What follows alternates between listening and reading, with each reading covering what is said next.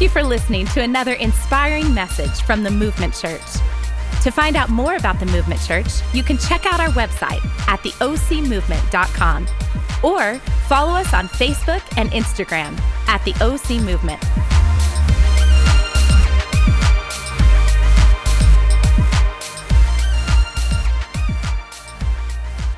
Well, good morning, Movement Church. Come on, let's try it again. Good morning. Man, you picked the right Sunday to come to church. Turn to somebody on your right or left and tell them they're awesome. Woo, I can tell y'all definitely want to talk to your neighbors today.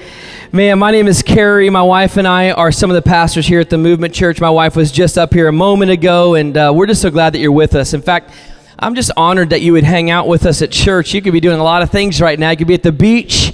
You could be at brunch, but you're here, and man, we're just so glad that you are. I think God wants to do something kind of unique in our life. In fact, I just made a decision a long time ago that every time I show up to church, I'm going to show up with expectation.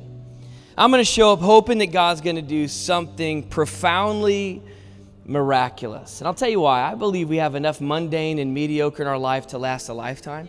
So why not come to church for an hour and 10 to 15 minutes and say, okay, God, today I'm going to give you a chance to blow my mind, to exceed my expectation. And I think he just has this profoundly unique way of doing just that. If you're with us for the first time, I want to say thanks again for hanging out. And maybe you're here and you're not sure what it is that you believe. I want to go ahead and give you permission up front to belong before you believe. We're in the middle of a series called Freeway, and this is quite an exciting series. But before I tell you about that, I know my wife shared a little bit about our students who are on the road right now to summer camp. In fact, many of the pastors that are here, as soon as we're done tearing down, we're going to load up some U-Haul vans and drive up and join them. It's going to be great. But one thing I'm super stoked about is August 13th. We have something coming up called Summer Blast. Everybody say Summer Blast. It is going to be absolutely amazing. After the second service, we have all kinds of amazingness taking place directly outside. And I need you to help me out. Everybody say churros.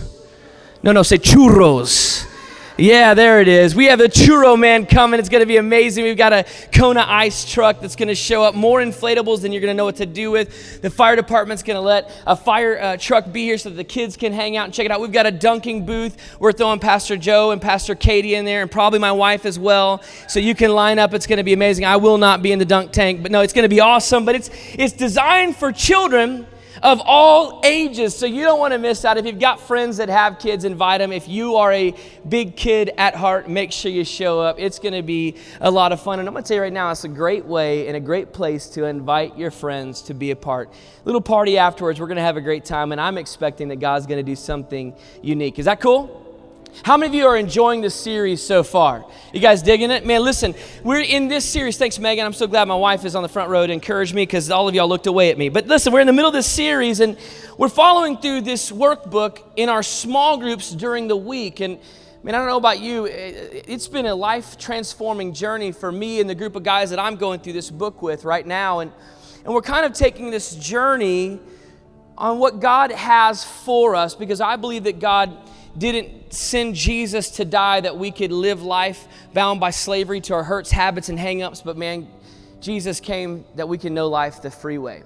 How many of you in this room have ever done like a home improvement project? You ever done a fixer-upper around your house? Maybe you painted a wall, or you built something, or you got this great idea. Like, man, this is going to be unbelievable. There's three things you got to know about home improvement projects. Number one, it's always more painful than you thought, especially if you're living in your house. You told your wife, it's only going to take 4 hours, babe, and 4 weeks later, there's still sawdust and just disaster everywhere. And listen, the other truth about home improvement projects is it always takes longer than you think.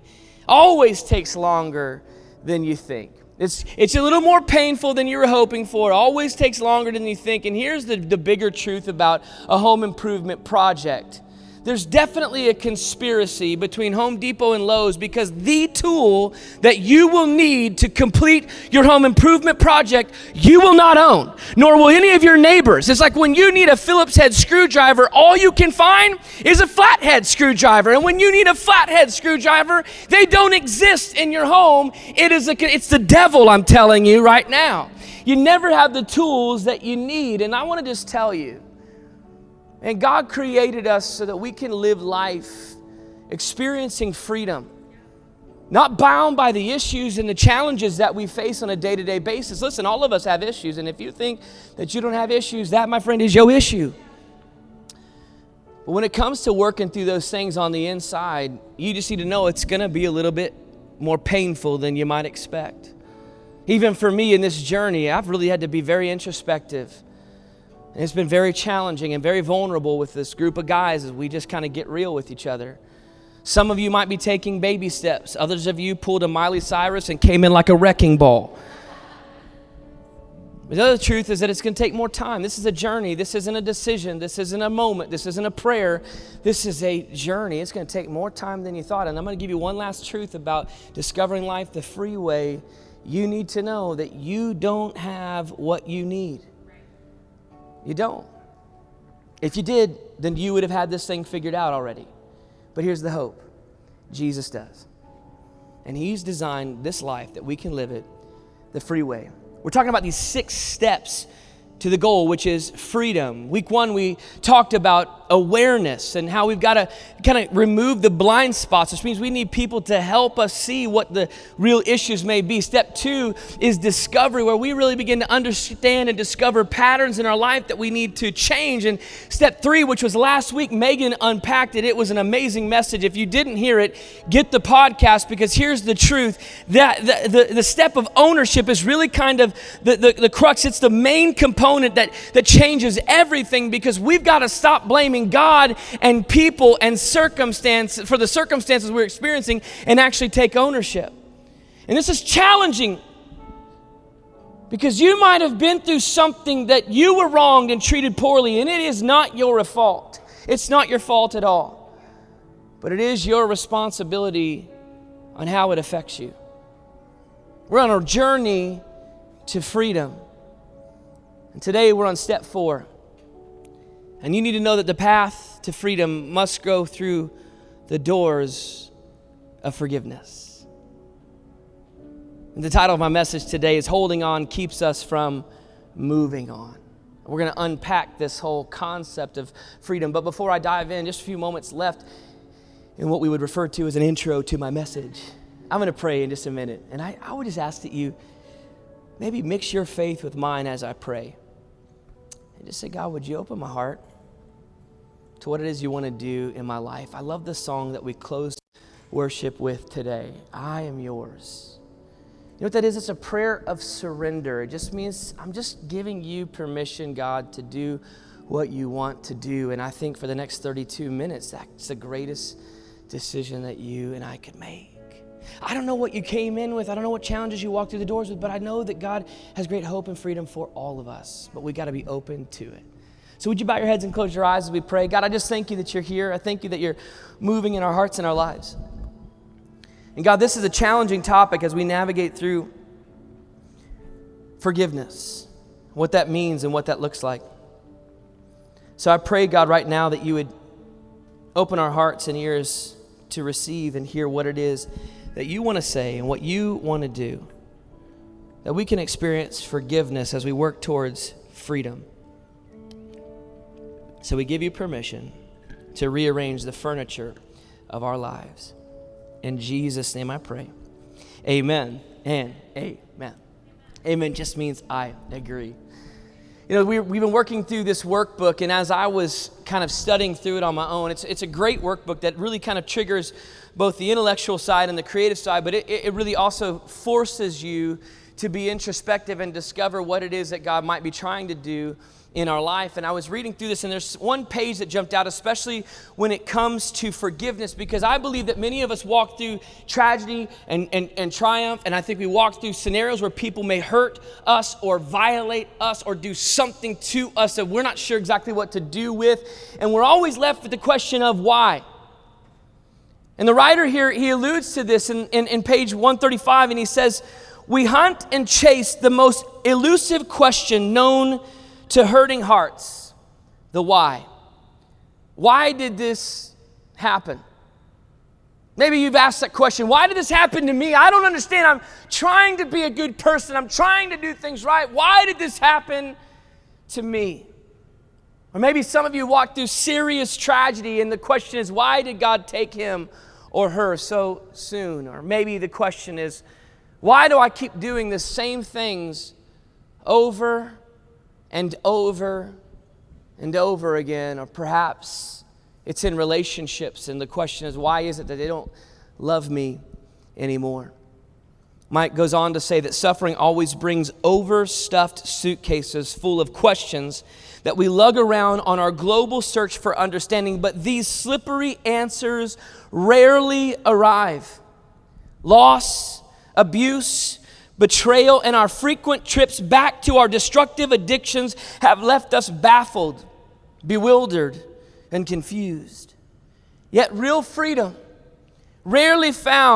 is rarely found by spotting the stealthy why, but rather by letting our stories be captured by the plain and obvious who.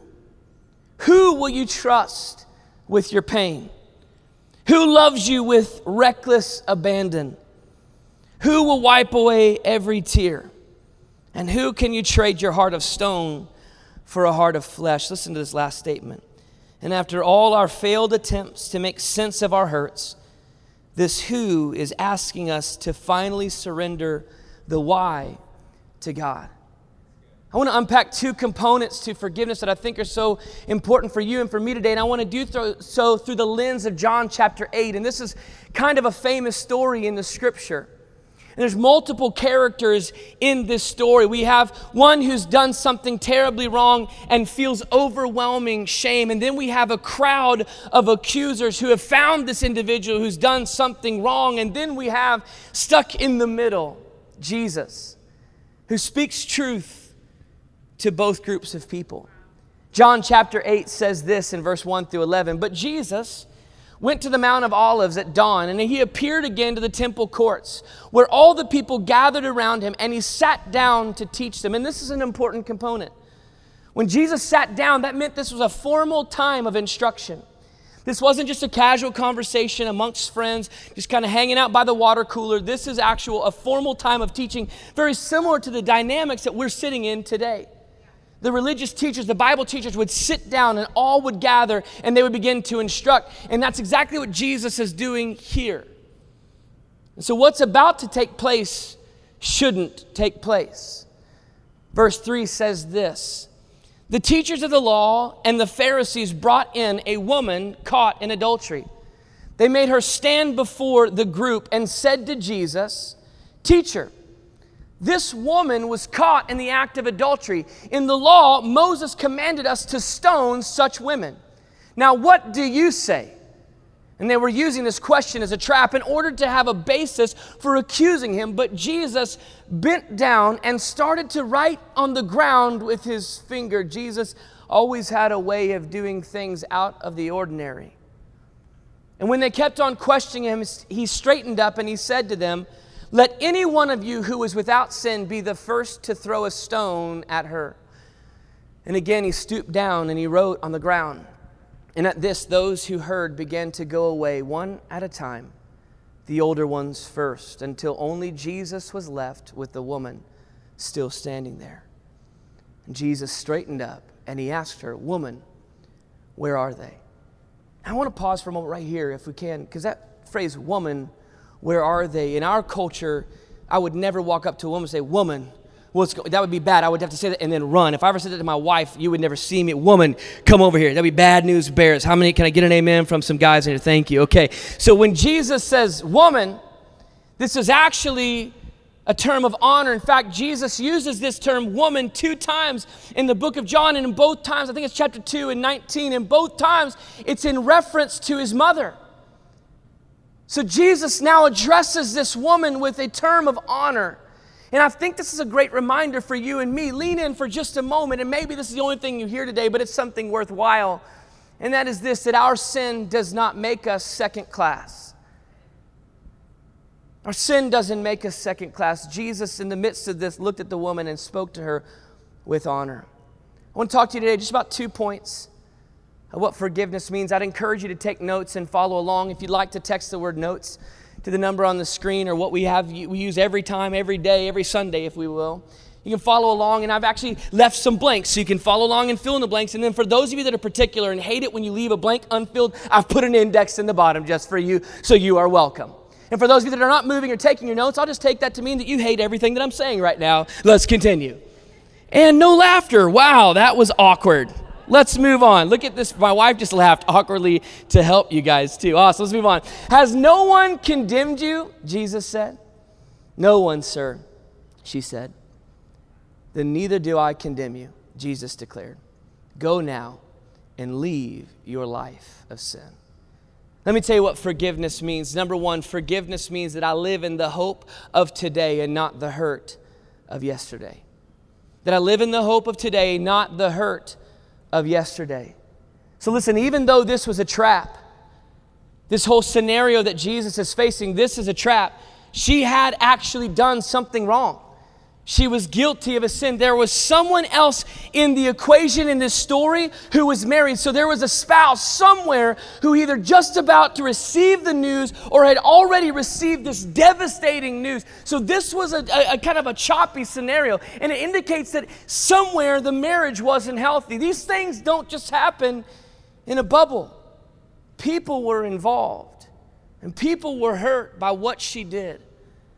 Have you ever had someone that you thought you could count on let you down?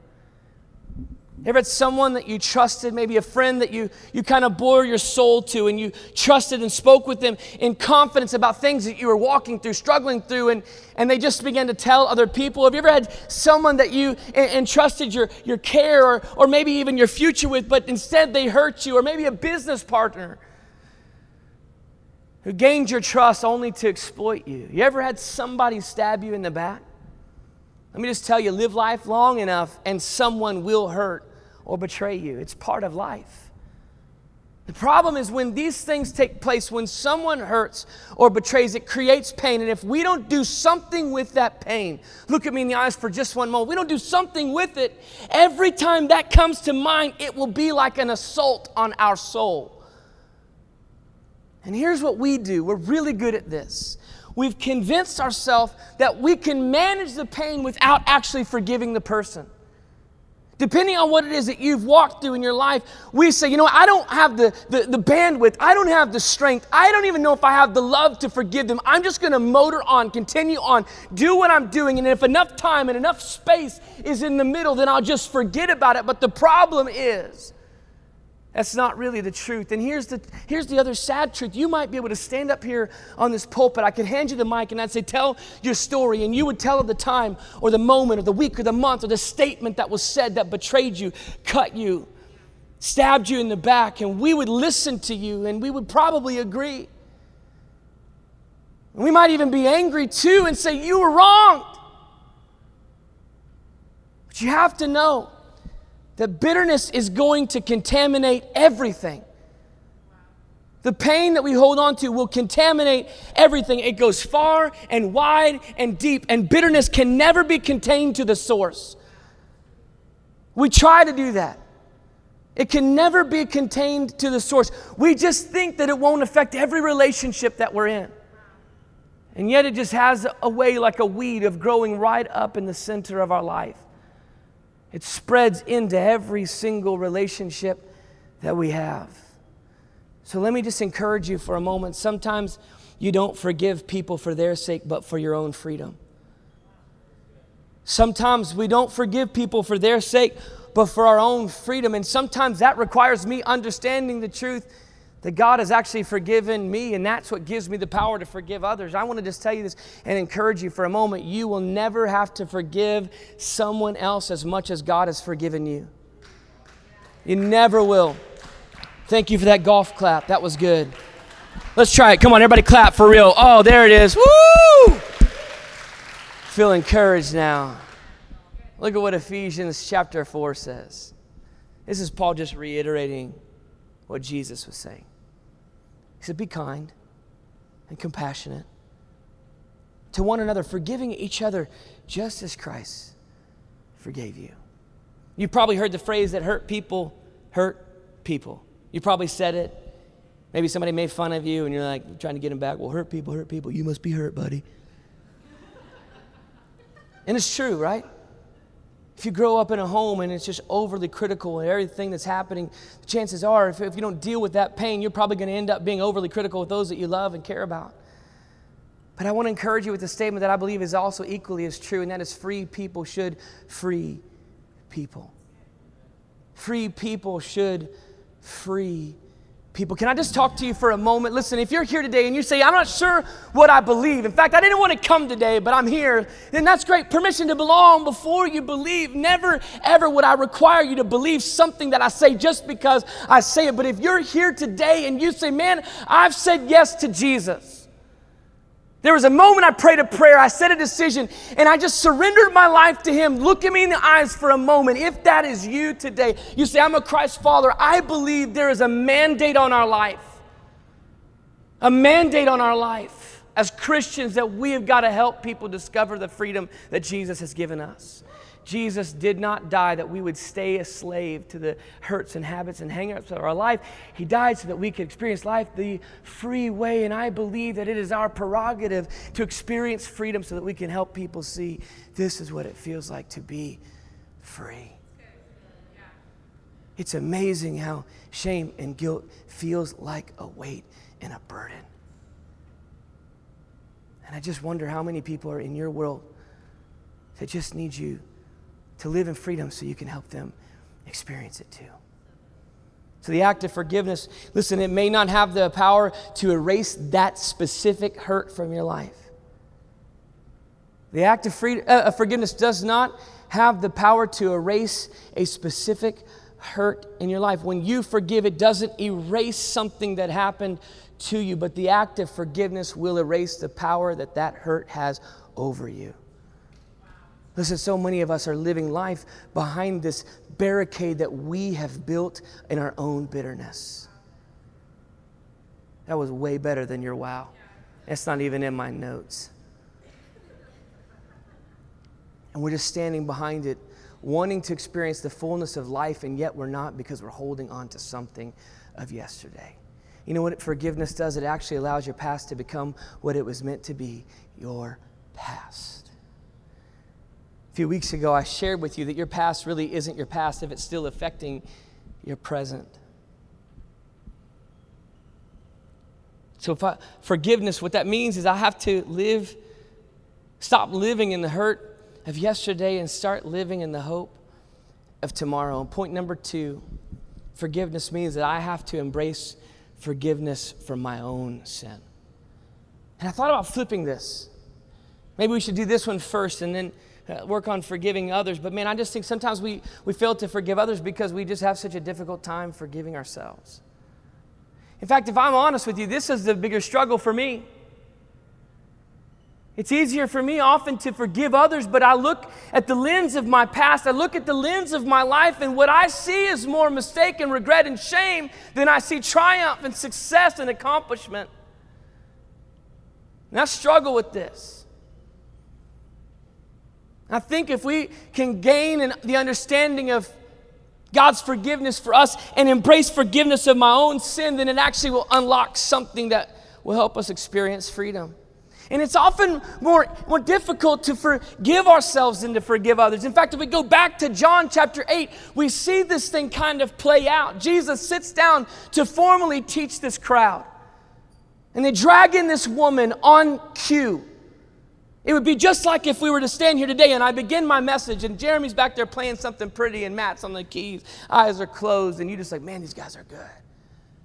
And so is Pastor Carey, but I'm not going to tell him because it's just too awkward when I say something out loud in church or laugh at his jokes. He's wearing shorts. I don't know what to do. And somebody outside, there's a ruckus and noise, and 6 or 7 guys run in this room, dragging a woman naked and throw her down at our feet and say, she committed adultery. Now what? On cue. This was planned. So we've got to read the subtext. And how did they plan this? Were they just perverts staring in the windows of every individual? Or is it possible, the scripture doesn't say this, is it possible that maybe the dude that she was with, who's not on the scene, just her, is one of their friends? I mean, I don't know. It doesn't say that. It's just hashtag read the subtext. Are you tracking with me today? In this moment, she's thrown at the feet of Jesus, and for the rest of her life, she will be known as the adulteress. For the rest of her life, her title, every time she goes to the well to draw water, every time she goes to the market to buy produce for her family. Oh, remember that time. She's the one who was caught in adultery. For the rest of her life, that would be her label. Isn't it a sad truth that moral failure finds easy recall in the lives of people? Maybe even your own moral failure. A constant reminder. Every time you step through the doors of the church. A constant reminder. And what does Jesus do? Just always profound and always baffling. He just changes the narrative. And he bends down in the sand and he begins to write. And I don't know what he wrote.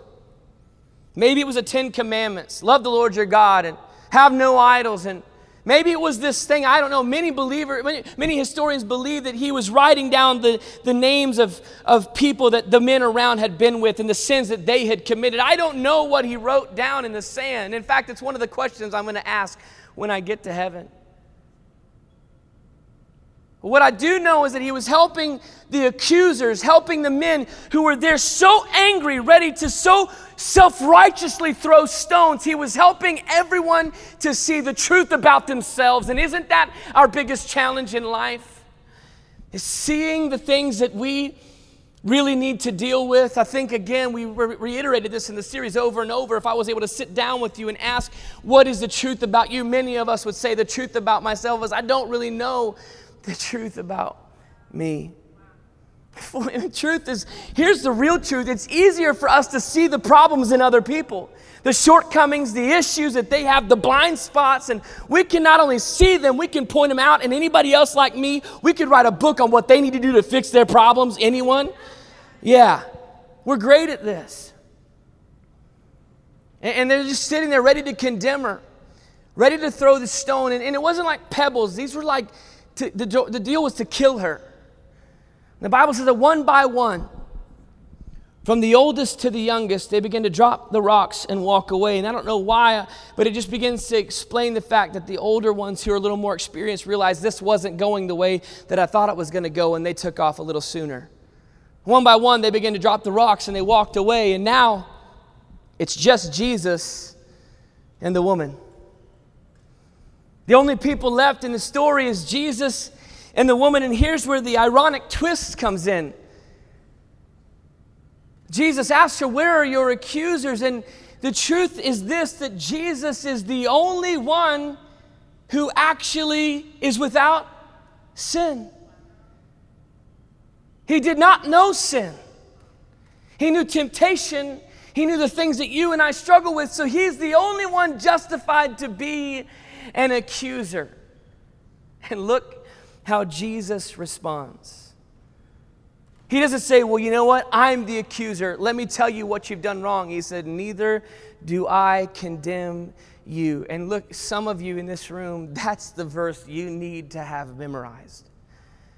Place it on the mirror above your sink, by the handle of your refrigerator, maybe tattoo it on your body as a reminder that Jesus doesn't condemn you either. Romans chapter 8:33 has such a profound message. I apologize, I get a little emotional because I believe so many of us really struggle with this component of forgiveness, and it is like this boulder in our life prohibiting us, and we're pushing so hard, but not going anywhere because we're not letting go of the pain of yesterday. Whether it's something that someone did to you, or maybe if you're like me, it's something that you did and you just can't see past your mistake. And look at what Romans 8 says. This is a promise from God for you today, not your neighbor, not your spouse, not your best friend, not the person who's not here for you. Who then would dare to accuse those whom God has chosen in love to be his? God himself, the judge, who has issued the final verdict over them. Not guilty. Some of us have even a hard time reading this as a promise from God to me, because there's no way, but maybe you didn't see, Pastor Carey, what I walked through, and so there's no way it could be not guilty. You're right, I didn't, but God was there. He's the judge and the jury, and he says not guilty. Verse 35 goes on to unpack that there is nothing in this world that can separate us from the love of Christ Jesus. Not death, not life, not past, not present. Nothing can separate us from the love of God. And so I don't know who you identify with in this story. Perhaps you identify with the crowd ready to throw the stones. Maybe you've walked through something so damaging, so hurtful, so malicious that the idea, the concept of even forgiveness is not even a word you want to utter out of your mouth. I don't know who you identify. Maybe you identify with the woman who's been dragged in front of people with your sin on display for all to see. Or maybe, if you're like me, you identify with both, right? Like you can see the people who have just stabbed you in the back, and you also see your sin, and this concept of forgiveness feels like a foreign language to you. Maybe somebody stabbed you so bad that you can't even see past this, and you just want justice. You just want them to pay. You want to throw the rock. You want to condemn. And guess what? Here's the sad challenge and the sad truth. And I believe here is where we hide behind this boulder of bitterness and pain. You actually have the right to hold on to it.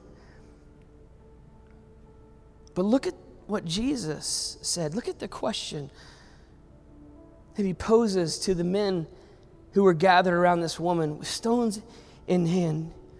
Let any of you who is without sin be the first to throw a stone. So maybe if you identify with the crowd, the prompt for you today is simply to put down the stone. I don't know if it was your mom or your dad or a boss or a spouse.